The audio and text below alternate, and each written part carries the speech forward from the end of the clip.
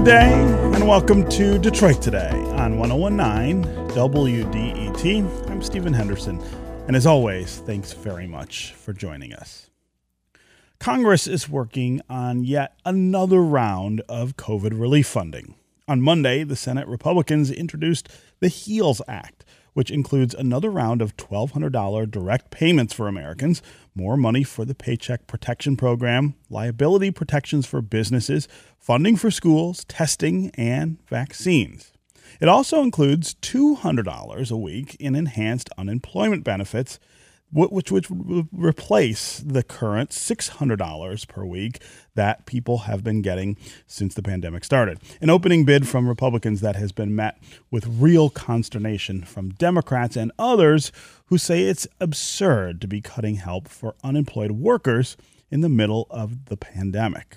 We're going to talk all hour about what that slashing of unemployment benefits would mean, especially here in Michigan. And to kick things off, I'd like to welcome someone who is seeing this conversation from the inside in Washington, D.C. Congresswoman Haley Stevens is a Democrat who represents Michigan's 11th District. Congresswoman, welcome back to Detroit Today.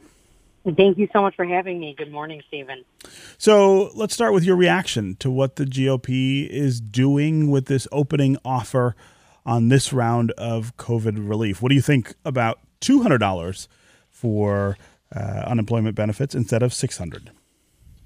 Well, it's so important to recall recent history and how we got the original package that we had in CARES, that we've continued with the HEROES Act. It's been more than 2 months since the House of Representatives even passed the HEROES Act that would have provided much-needed relief to our communities, hardworking Americans, our schools, and critical stakeholders all over this country, and particularly here in Michigan. I recall talking to the governor about that package and from her vantage what that meant for our state's budget and for the critical needs of Michiganders that she hears from every single day.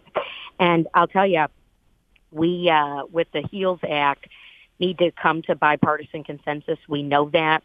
We're still in a moment of extreme need to get things done for people, not leave them hanging in a balance. But we also see that certain things that the American people asked for, that we voted through in the House, were left out of that package. And I want to see us stop the bipartisan, the partisan bickering and reach a real consensus here. And that's what we're hanging in the balance waiting for. It's still challenging times. There's social distancing.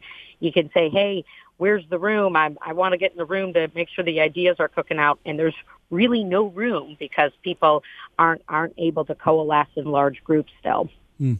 So I wonder if you can talk about the gap between what Democrats want on the Hill and what Republicans want.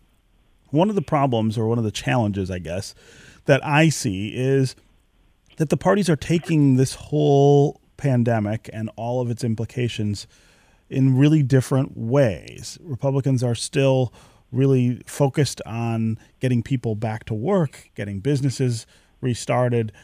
Democrats are more focused on some of the health issues here and the help for poorer people.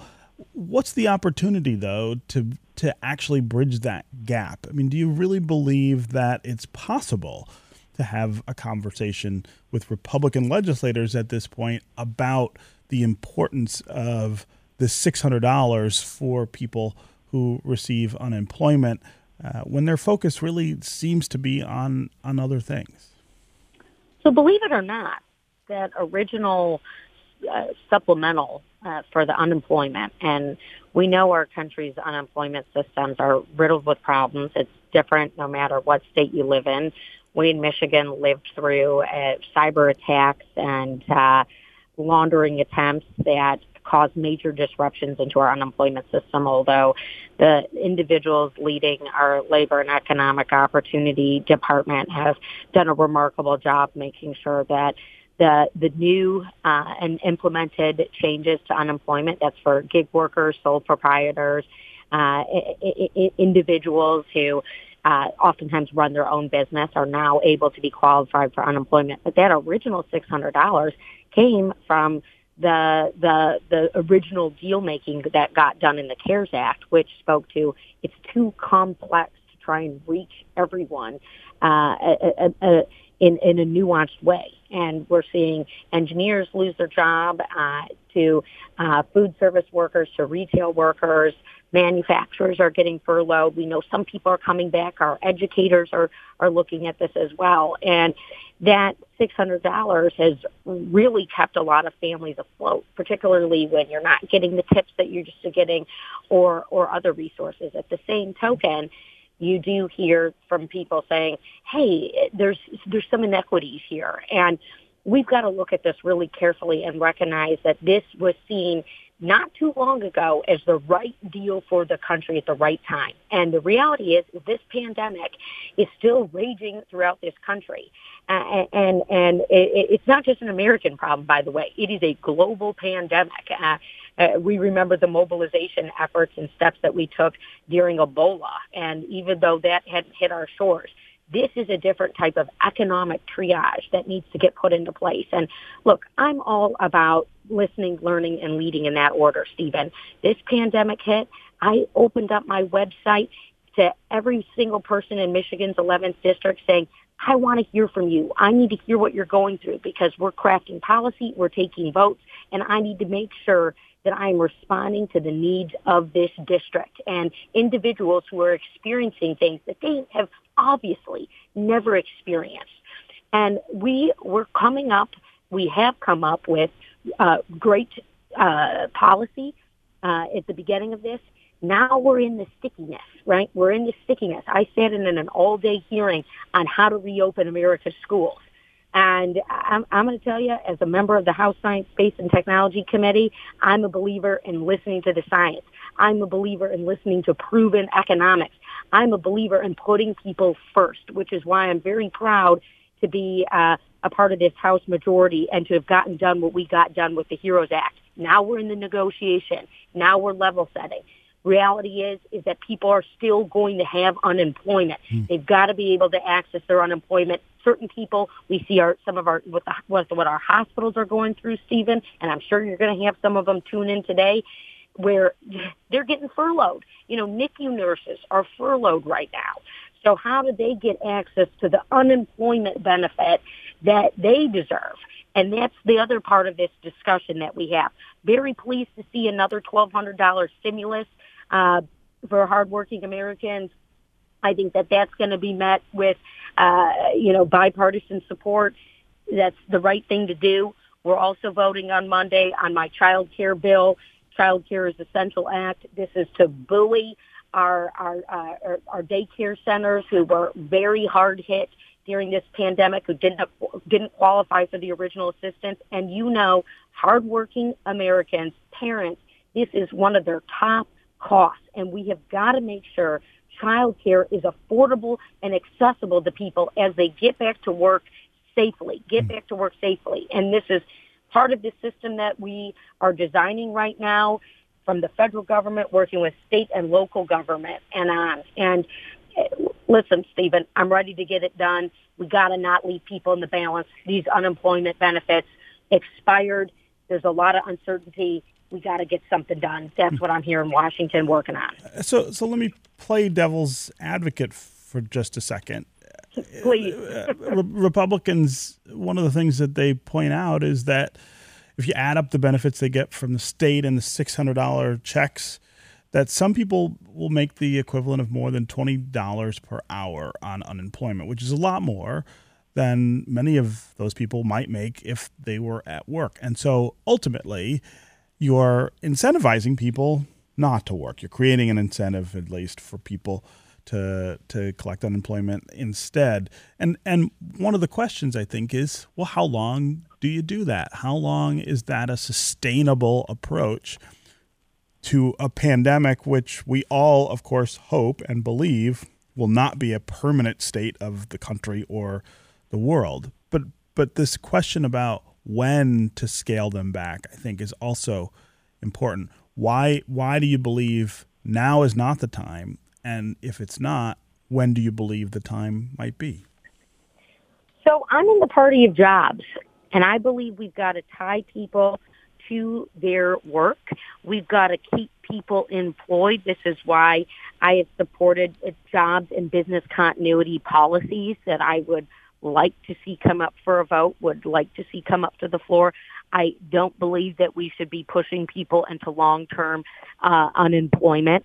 I'll say that as somebody who worked in the United States Department of the Treasury during a time of economic crisis, facing pretty tough issues around the existence of our auto industry as GM and Chrysler were facing true liquidation and millions of jobs were on the line, when our housing sector was going haywire, when insurance and financial services and everything that undergirds the basic tapestry of the American economy, the choices were pretty black and white, right, Stephen? It was, are we going to invest and use the Treasury and the appropriated dollars to save these industries, to restructure these industries, and support American jobs? And by the way, we've got to do a whole heck of a lot more to support people who were left out. We look at the last 12 years. You can even look at the last 20-year scope since 9/11. Great story of innovation, of making, of proliferating a gig economy. So much of what we're tied to here in Michigan. But we've also got to look at equal opportunity and on-ramps to opportunity for every American. And has that wage growth been happening? Has that wealth creation been happening at scale to really preserve a middle class? And the answer, as we put into place right-to-work laws that have stripped away our unions and the right to organize labor, big problem there, because those are individuals and groups, rather, that are putting into place policies that protect the value of work, that honor the value of work, and make sure that people are paid a fair wage. And so when we look at, and I'm going to answer your question, Stephen, because I think it's a good one, it's not a black and white answer. You're going to have people who are, in this climate that, my mantra is I'm not going to let you fail, and I don't want to let you fail. This is very nuanced and it's incredibly complicated. And we're not in a place right now where we can say, hey, everyone is going to be happy out of this deal. In 2008, the politics were tough. But when you look around and you saw that we stood up under Barack Obama and continued on from what, frankly, they did in the Bush administration and said, hey, we're still going to have General Motors and we're still going to have Chrysler and we're going to still have those 200,000 manufacturing jobs in Michigan. It's a pretty easy answer, right? It was pretty black and white. And right now, we're trying to say, well, what's fair and what's equal and this and that, and people aren't going to want to come back to work and kicking the can down the road. And certainly hearing from individuals who have that side of the story here.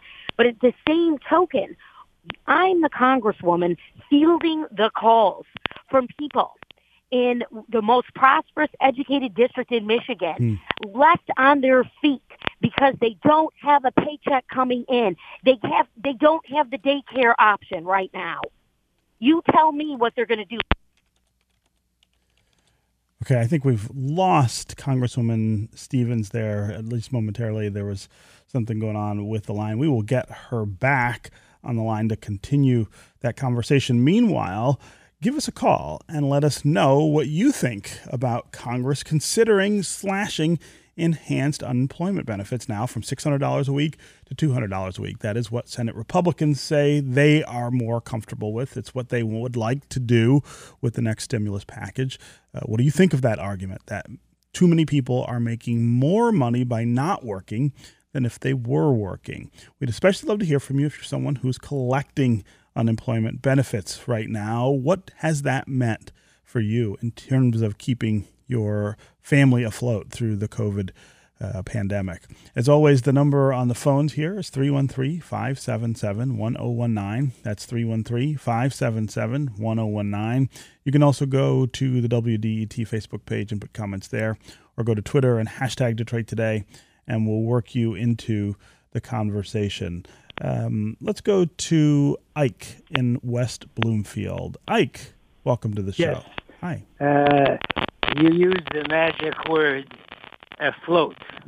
I'd like to accentuate that. What I see, and it may be Pollyannish, but rather than going across the board to give every family the same amount, when the families end up, in some cases, making more money than if they were working, why don't we stick to basics? Rent, food, and I'm open to any other real necessity. What each family would need to stay afloat. And that would be what the government subsidy would be. It would be, in my opinion, an incentive that, hey, that's all I'm getting. If I want more, I got to go to work. I don't know if it makes sense, and I'm not an economist, but I think that's the problem our government has, and as they say, I feel their pain. They try to come up with a bill to cover everybody, but everybody is not in the same financial situation. It's inexcusable that you can make more money not working than working. Yeah, that's a really interesting question, the idea of some sort of means testing, I guess, for unemployment to try to determine what people need versus what would be more. When we get the Congresswoman back on the line, we'll ask her about that approach and whether Democrats might find that as an acceptable compromise, perhaps, with Republicans who were saying just slash everyone's benefits down to $200. I really do appreciate the call and the question, and when we get the Congresswoman back, we will put that to her. Let's go to Michael in Grosse Pointe Woods. Michael, welcome to the show. Hey. Oh, thank you. How you doing? Yeah, good. Go ahead. Well, I work for a concert venue as a bartender, and I also do freelance stagehand work. Mm-hmm. And I was one of the first people out of work through all this because all the shows were canceled and tours and stuff like that, as well as all the entertainment gigs set up. So the $600 a week extra on top of the what I was getting was pretty much bringing me almost equal to what I was making weekly. Cutting it to $200 is going to put me in a hole, and I'm not going to be able to keep up with my bills. Yeah. So Michael, let me ask you about work and whether, obviously it's not back for you at this point.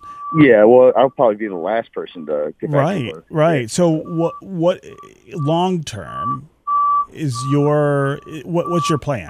What is your idea that you'll have to go get other kinds of work, or do you feel like you could wait it out if unemployment benefits were extended?